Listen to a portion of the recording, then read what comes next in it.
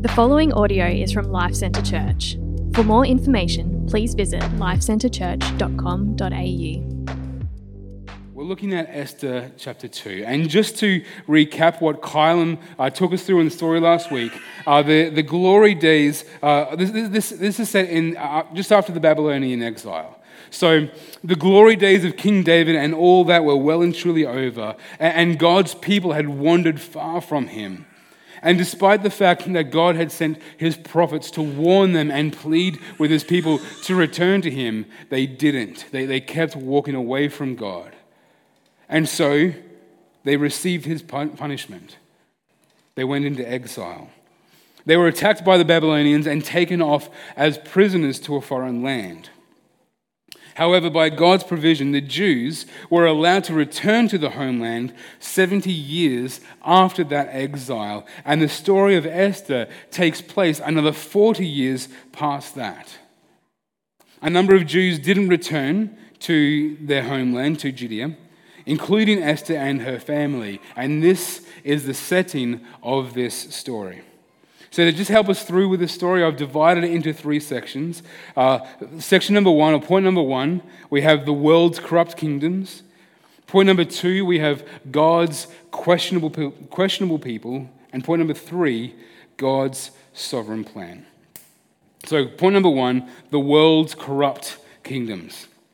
Picking up the story where we left off from last week, the king of Persia, Ahasuerus, or King Xerxes, if we go by his Greek name, was a powerful and wealthy man of extravagant taste.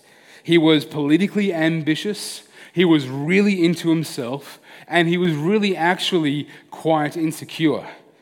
At a large celebration, he wanted to show off the beauty of his wife, Queen Vashti, to all of his drunken and lusty friends, but she refused to appear. She didn't want a bar of it. And so, following the advice of his advisors, he removed her as queen. Like, if you're not going to come and dance for me and my friends, you don't get to be queen anymore. This guy is as insecure as he is powerful. So now, Kingdom of Persia is without a queen. And we read in verse 1 of chapter 2 that sometime later, this is about 4 years, when King Ahasuerus' rage had cooled down, he remembered Vashti, what she had done, and what was decided against her. So what's he to do? What's he going to do? Well, he needs his buddies around him, his advisors around him to steer him in the right direction. And at this point, we might be starting to pick up on a bit of a pattern with King Ahasuerus. He struggles to make any decisions on his own. He always needs someone to come in and tell him what to do. Reading from verse 2, the king's personal attendants suggested, "Let a search be made for beautiful young virgins for the king. Let the king appoint commissioners in each province of his kingdom, so that they may gather all the beautiful young virgins to the harem at the fortress of Susa. Put them under the supervision of Hegai, the king's eunuch, keeper of the women, and give them the required beauty treatments. Then the young woman who pleases the king will become queen instead of Vashti." The suggestion pleased the king, and he did accordingly. So the plan is really quite simple. Gather all of the beautiful young virgins throughout the vast empire of the Persian kingdom. Now, just so we know, that's the 127 provinces of Persia. That includes Judea, where a lot of the Israelites had gone back to after Babylonian exile. So there were commissioners sent to Judea at this time.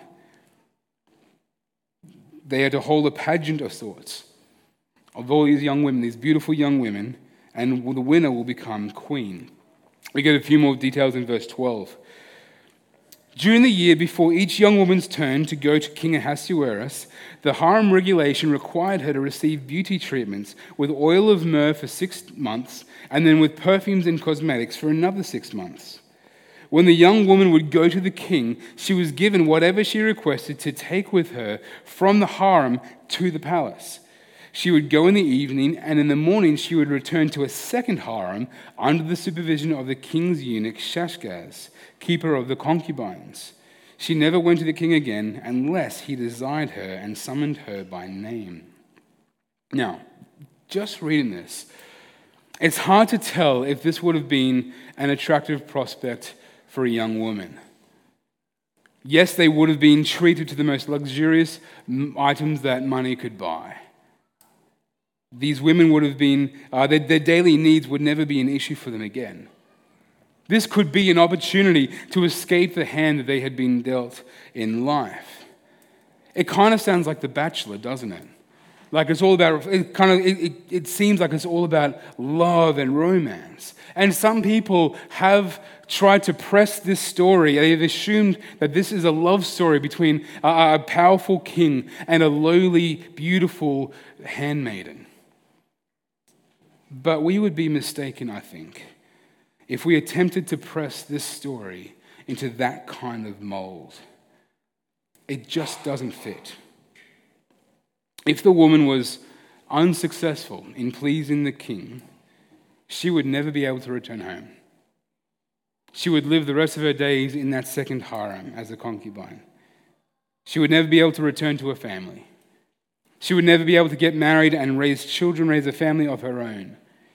She would have no prospects of her own, and she would spend the rest of her days in that harem waiting for the king to see if he would ever remember her again and summon her by name. It really was a severe imbalance of power. Quite likely, hundreds of women would become a smorgasbord for the sexual appetites of the king. They had to please him. Nothing is said about what he should do for them. It is imbalanced. He would pick and choose. And they were treated as if they were his property, to be kept in storage until he desired them. This is the corrupt world that our story is set in. Powerful people taking advantage of the vulnerable and using them for their own gain. And it doesn't sound too dissimilar from our world, does it? The world that we find ourselves in, where the vulnerable and the lowly are so often disregarded for the appetites of the powerful. And there's no shortage of examples of this. We could talk about the porn industry, where women are degraded and objectified for the pleasures of others. We could point to the industries that exploit people in third world countries for the appetites of the rich.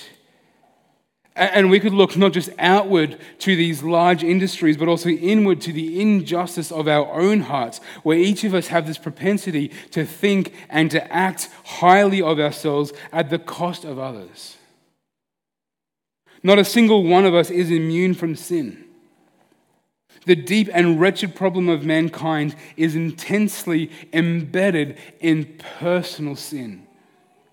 We can look out at the entire world and see, these are all the problems with it, but we've also got to look inward at our hearts to see that my heart is, the problem with this is that my heart is embedded in personal sin. Sin is primarily a treacherous and treasonous assault on God. And secondarily, it is a vicious and self-centered assault on others. There's no such thing as a sin that does not harm the people around us. And there is simply no structure on earth that can reform our hearts out of their sinful disposition. This is the kind of world that Esther's story occurs in, and it's the kind of world that our story occurs in as well. And Esther and Mordecai are going to help us to understand how we can walk in this world. But we can say at least this for now. Don't fall in love with this world and its structures. Beware of the intoxicating pull of mankind's towering achievements. So, how do God's people navigate this world's corruption? Well, this is where we come across two of the main characters of the story. We finally get introduced to Mordecai and Esther. And this is point number 2, God's questionable people. When we read the Bible, we can sometimes fall into the trap of assuming that there are goodies and baddies, and that the central message of the Bible is to be like one of the goodies and don't be like one of the baddies. But this story, and actually all of the Bible and real life, actually just doesn't cut neatly like that. And those categories are actually a lot harder to define. So if we read from verse 5, we read that in the fortress of Susa, there was a Jewish man named Mordecai, son of Jair, son of Shimei, son of Kish, a Benjaminite. Kish had been taken into exile from Jerusalem with the other captives when King Nebuchadnezzar of Babylon took King Jeconiah of Judah into exile. Now we might miss this from the text, but I think the writer wants us to ask a question at this point, and the question is, what was Mordecai still doing in Susa? 40 years earlier, King Cyrus had made a proclamation that any Jew was allowed to return to Jerusalem and rebuild their lives there. What was Esther and Mordecai still doing in Susa? Why did they remain? Isaiah had prophesied that when the time came to return, the Jews should leave Babylon. They should flee their captors. Yes, the path to Jerusalem is going to be fraught with danger, and the rebuilding process is going to be slow and difficult. But don't be deceived that life in Babylon is any better. Don't be deceived by the peace and the prosperity of Babylon. There is no peace for the wicked, Isaiah says. So why hadn't Mordecai returned? Could it be that he found a new life in what was now Susa? Could it be that his ascension into the important ranks of Persian society was just too good to throw away for the prospect of a difficult and uncertain future in Jerusalem? Maybe Mordecai had grown accustomed to life in Susa. Mordecai's name actually incorporates the name Marduk, the state god of Babylon, and so maybe his family had been assimilated into their captors' culture. We don't know why he stayed, but this guy Mordecai, his life is suddenly thrust into the center of the story because he is the legal guardian of Esther, or her Hebrew name Hadassah, who we're told in verse 7 had a beautiful figure and was extremely good looking. So of course, with those credentials, she lives in Susa. She is going to be a prime candidate for the position of queen. We read in verse 8 that Esther was taken to the palace into the supervision of Hegai, keeper of the women. Now, it's unclear what Esther and Mordecai thought about all of this. We're not told whether Esther was a willing participant in this or if she was taken against his will. So on the one hand, it does say that Esther was taken to this harem. It doesn't say that she was taken against her will, but we're not too sure how she was acting about this, how she was feeling about this. On the other hand, we're also told that she gained great favor immediately with Hegai. Verse 9 says that the young woman pleased him and gained his favor so that he accelerated the process of her beauty treatments and the special diet that she received. He assigned 7 hand-picked female servants to her from the palace and transferred her and her servants to the harem's best quarters. Later on, it says that when her turn came to go to the king, she did not ask for anything except what Hegai suggested. She seems to be acting cleverly in this, or at least in a way to be successful. She did well out of this, and it kind of looks like she might be leaning into it a little bit. It's unclear if anything is driving Esther here, but what is clear is that she was now in an environment that did not cultivate, but rather crushed her Jewish heritage. And this is why I've titled this point, God's Questionable People. It's hard to know what was going on behind the scenes for Mordecai and Esther. And this point is made even more complex by verse 10, where it says that Esther did not reveal her ethnicity or her family background because Mordecai had ordered her not to make them known. That same point occurs again in verse 20, and it has us scratching our heads, right? Like I've read this many times, and it's like, why? By ordering her to conceal her Jewishness, was Mordecai trying to secure Esther's safety? Or was he trying to secure her success? We don't know. It's ambiguous, and that seems to be by design. If you're familiar with the story, you'll know that we're going to see undeniable bravery from both Mordecai and Esther. We're going to see courage from both of them. There's no doubt about that. It's just that at this point of the story, that's unclear whether they are there yet. And this is why the story is so helpful for us as we navigate what it means to be faithful to a God in a hostile world. If you're thinking, I'm not sure I have what it takes, then lean into the story of Esther because it's going to be helpful for us. If you were watching the news last week, you might be aware of Andrew Thorburn, who was pressured into resigning his role as CEO of the Essendon Bombers because of his close and clear and firm association with his church that opposes abortion. It upholds the biblical ethic of marriage being between one man and one woman, and holds to the biblical stance that homosexual acts and lusts are sinful.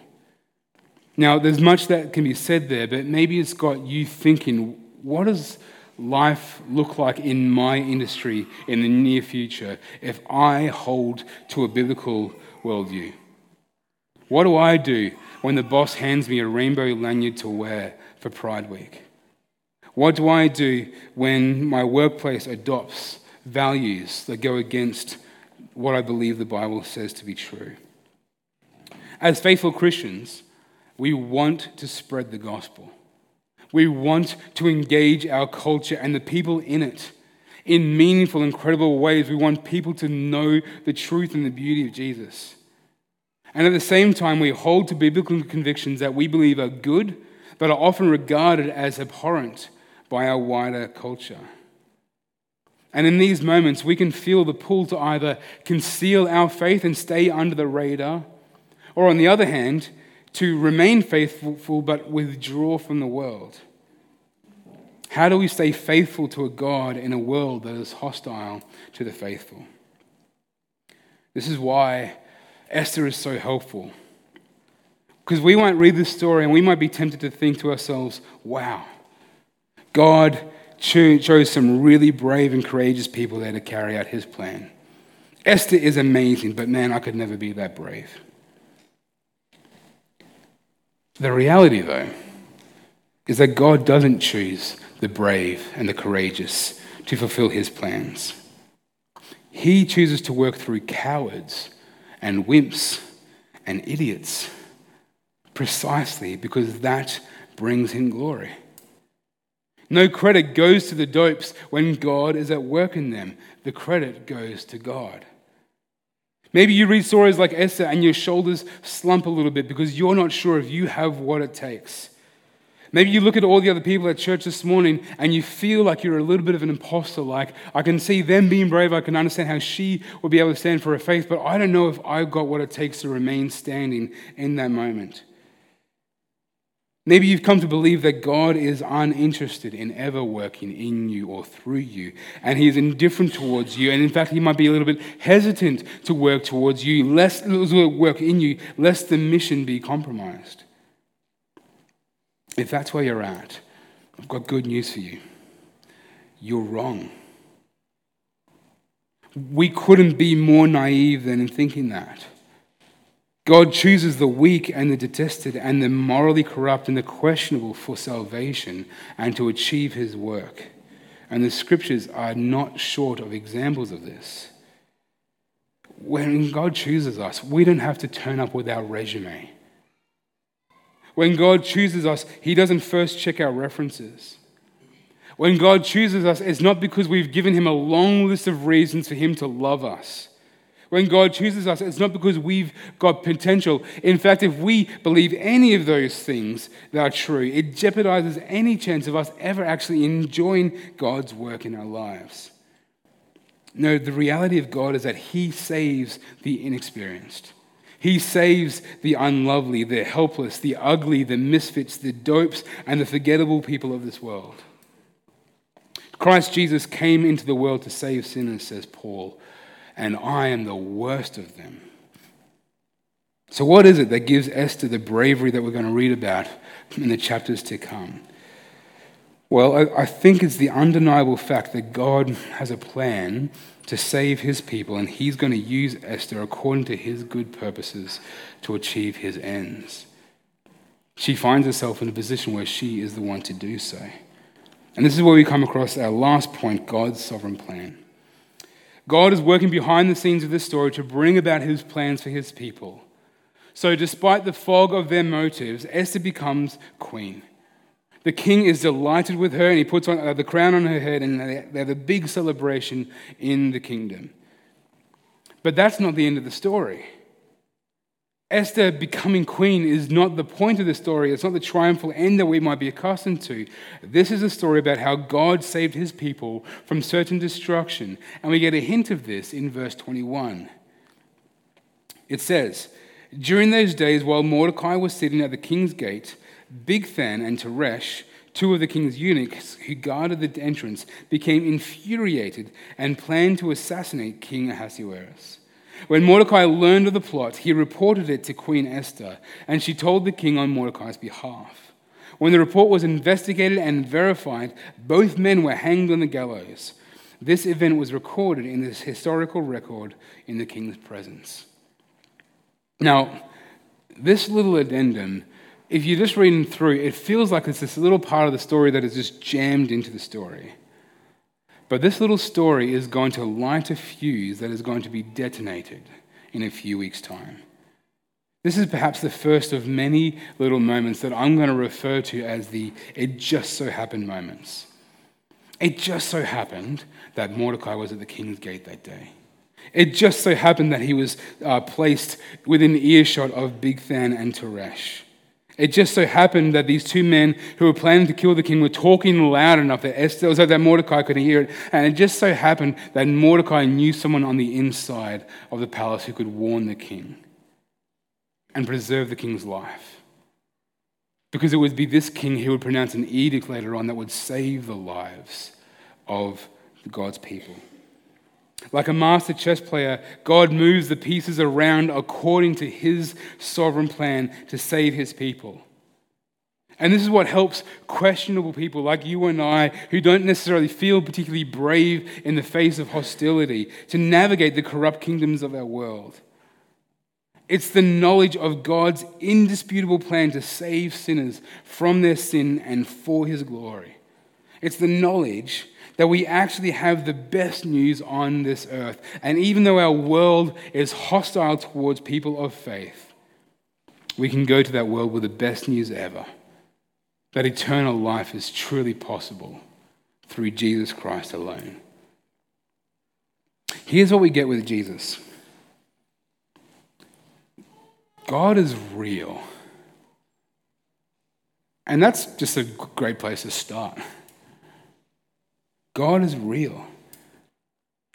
And when we sin, it's not that we slipped up a little bit and he's really fussy. It's that he's perfect. And anything less than perfection is incinerated by his white-hot perfection. The Bible calls this holiness, and you and I are far from it. And our sin, whether it's really obvious in things like stealing or lying, or really unobvious like greed or jealousy, is akin to tearing God off his throne and clambering up that ourselves and trying to make ourselves king in his place. So we deserve the full brunt of his wrath. Not a single one of us is immune to sin, and not a single one of us can do anything to fix it.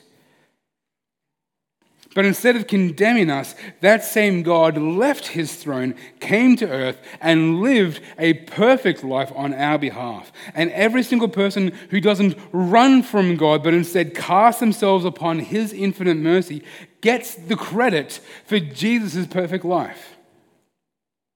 Jesus' perfect record gets so firmly secured to us that it's basically as if we have lived that perfect life. And when it comes to the day of judgment, God is going to look at us, and those who are in Christ, he will look at us and say, righteous. That person is righteous. That person, I've credited righteousness to their account. That person is holy because of Jesus Christ. That's precisely what we as Christians believe is true. And it's the best news ever. And the message of the gospel is that true life is found in Jesus and no one or nothing else.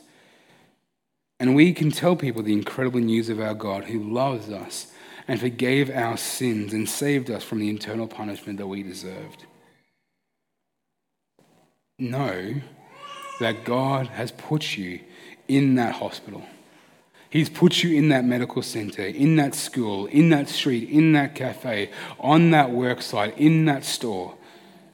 wherever it is. Because he has a plan to get that news, to get that message to the people who are there. And he's going to bring that through his plan. He's going to bring about his plan through dopes like you and I.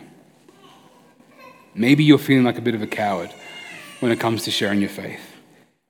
Maybe you're more inclined, or you have a bit of a track record of concealing your faith. If that's you, the story is not over. God isn't done with you yet.